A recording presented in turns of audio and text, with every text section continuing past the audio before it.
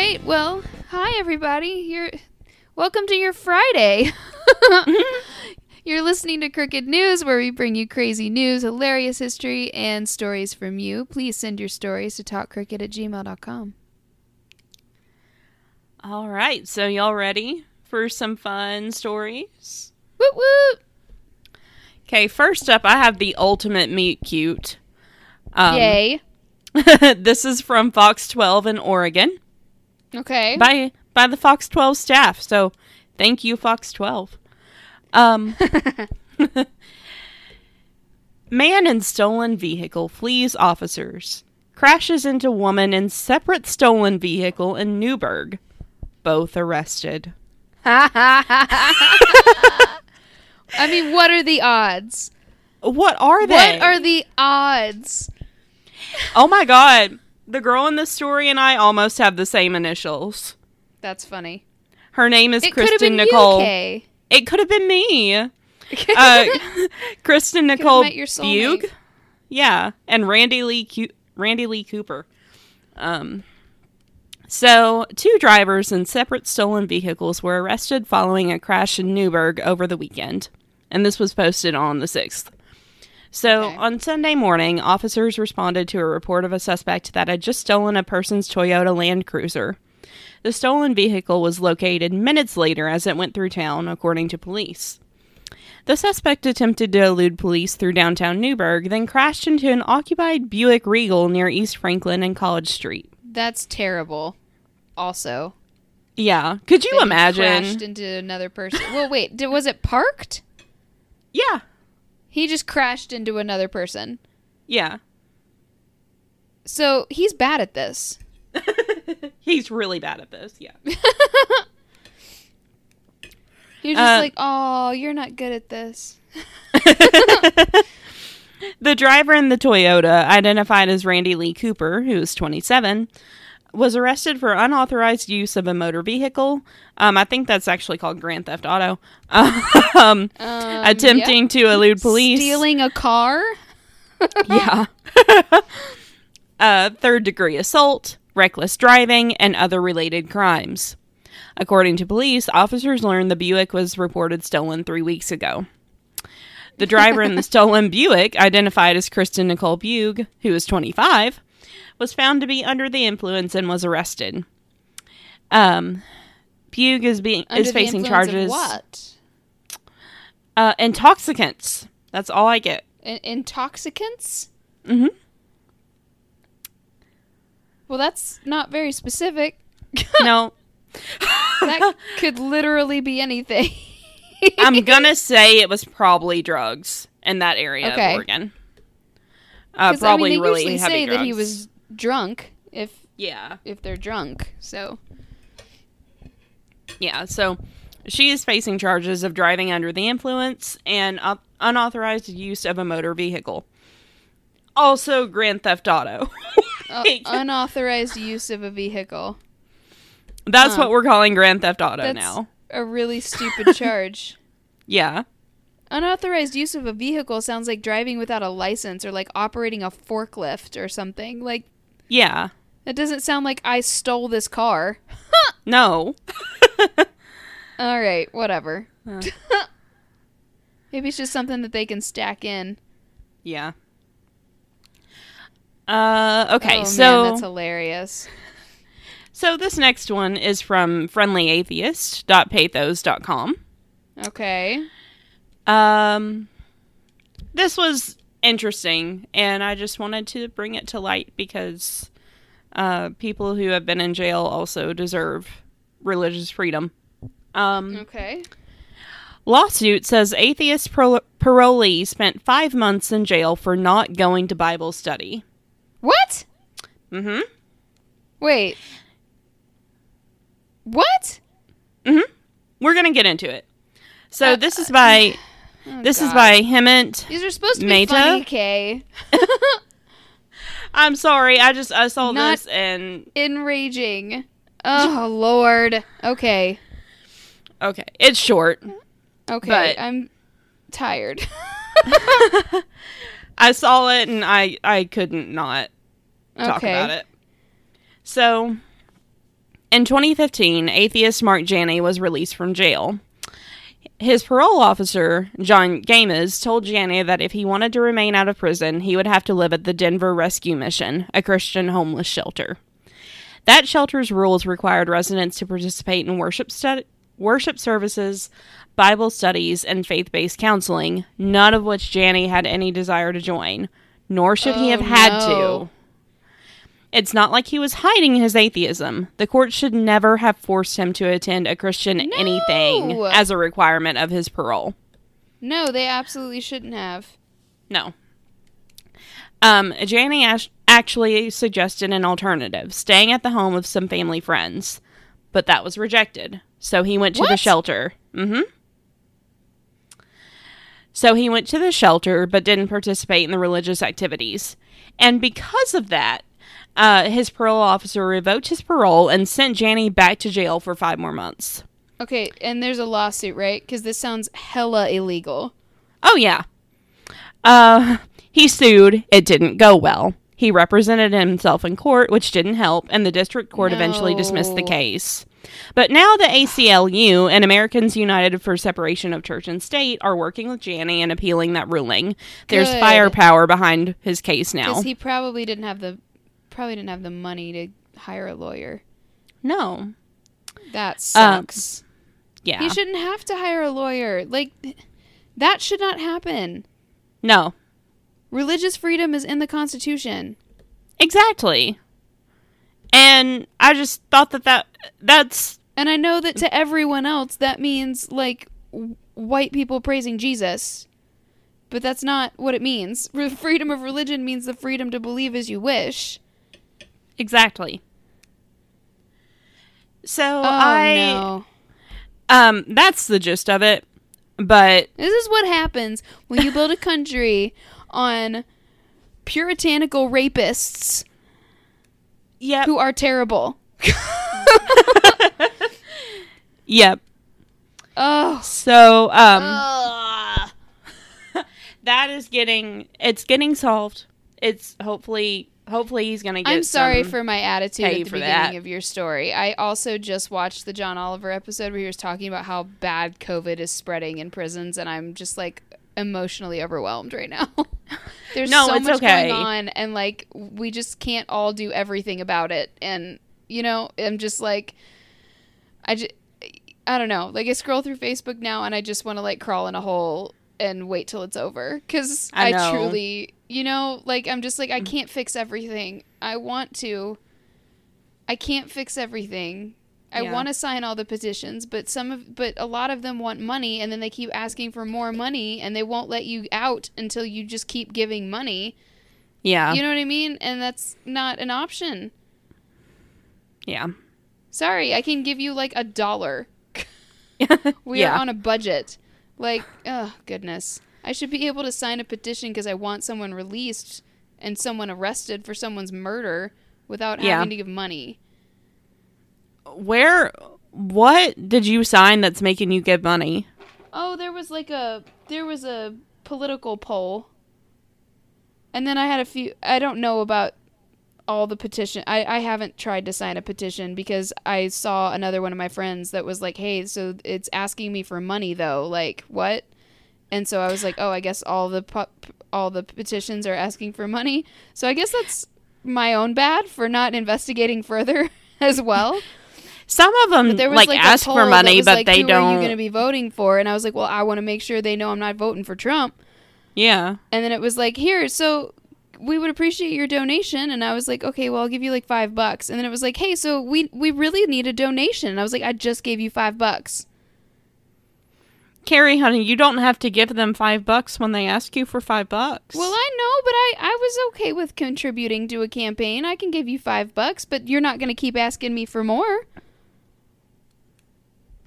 After I've given you $5. That's when you unsubscribe from the emails. Oh, I did. Go ahead. No, it wasn't an email, though. It was like a survey, and you kept going through, and it was like, and we would appreciate a donation from you. I was like, I already gave you one, and you couldn't move forward in the survey without paying more money. And I was like, all right, this is a scam. I'm out. Oh, yeah. I get you've got to fund your campaign, but nope. Sorry, bro. Goodness. Okay, well, anyway, I know that wasn't exactly funny, but it was important. No, it was good, though. It's important. Yeah. So, but I'll end with the funny one. Okay. Okay, so this is from...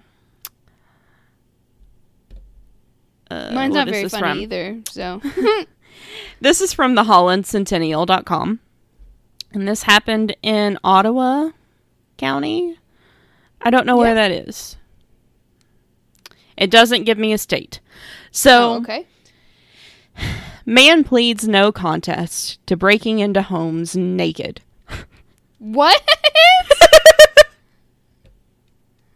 Okay.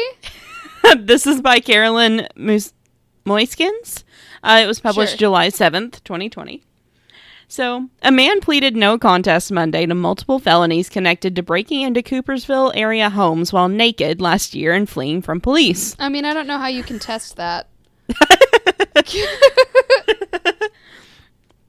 Joshua Rupp of Grand Rapids was arrested on July 31st after breaking into two homes near the intersection of 48th Avenue and Garfield Street in Polkton Township. Police reports stated that Rupp was in an unclothed state. Oh, gosh. But, yeah. So that was that. It was short and sweet, but he... Oh, okay. I thought there was more to the story. He pleaded no contest to charges of felony assault and resisting and obstructing a police officer, and he also sideswiped another car when he was fleeing from police. Oh my god! Again, he's bad at this. He's really bad. God, Joshua, get it together. And his face is like all scratched up too. I don't know what happened there, but goodness gracious. Someone was probably like, "You're fucking naked, get out of my house." Yeah. And then scratched him in the face. Yes. That's what I'm going to guess happened. But yeah, that was my segment. It was short, but those were just kind of fun. Nice. All right, shall we take a very quick break? Yes. All right. Okay, so Hello, we're back. Everyone.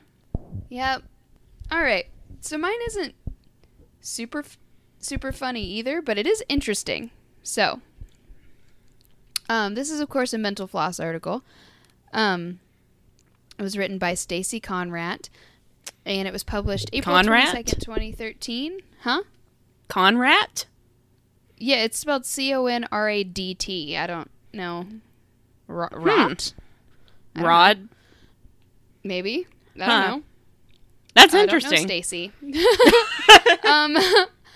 So you know her mom's got it going on. Oh, yes. Her mom has always got it going on.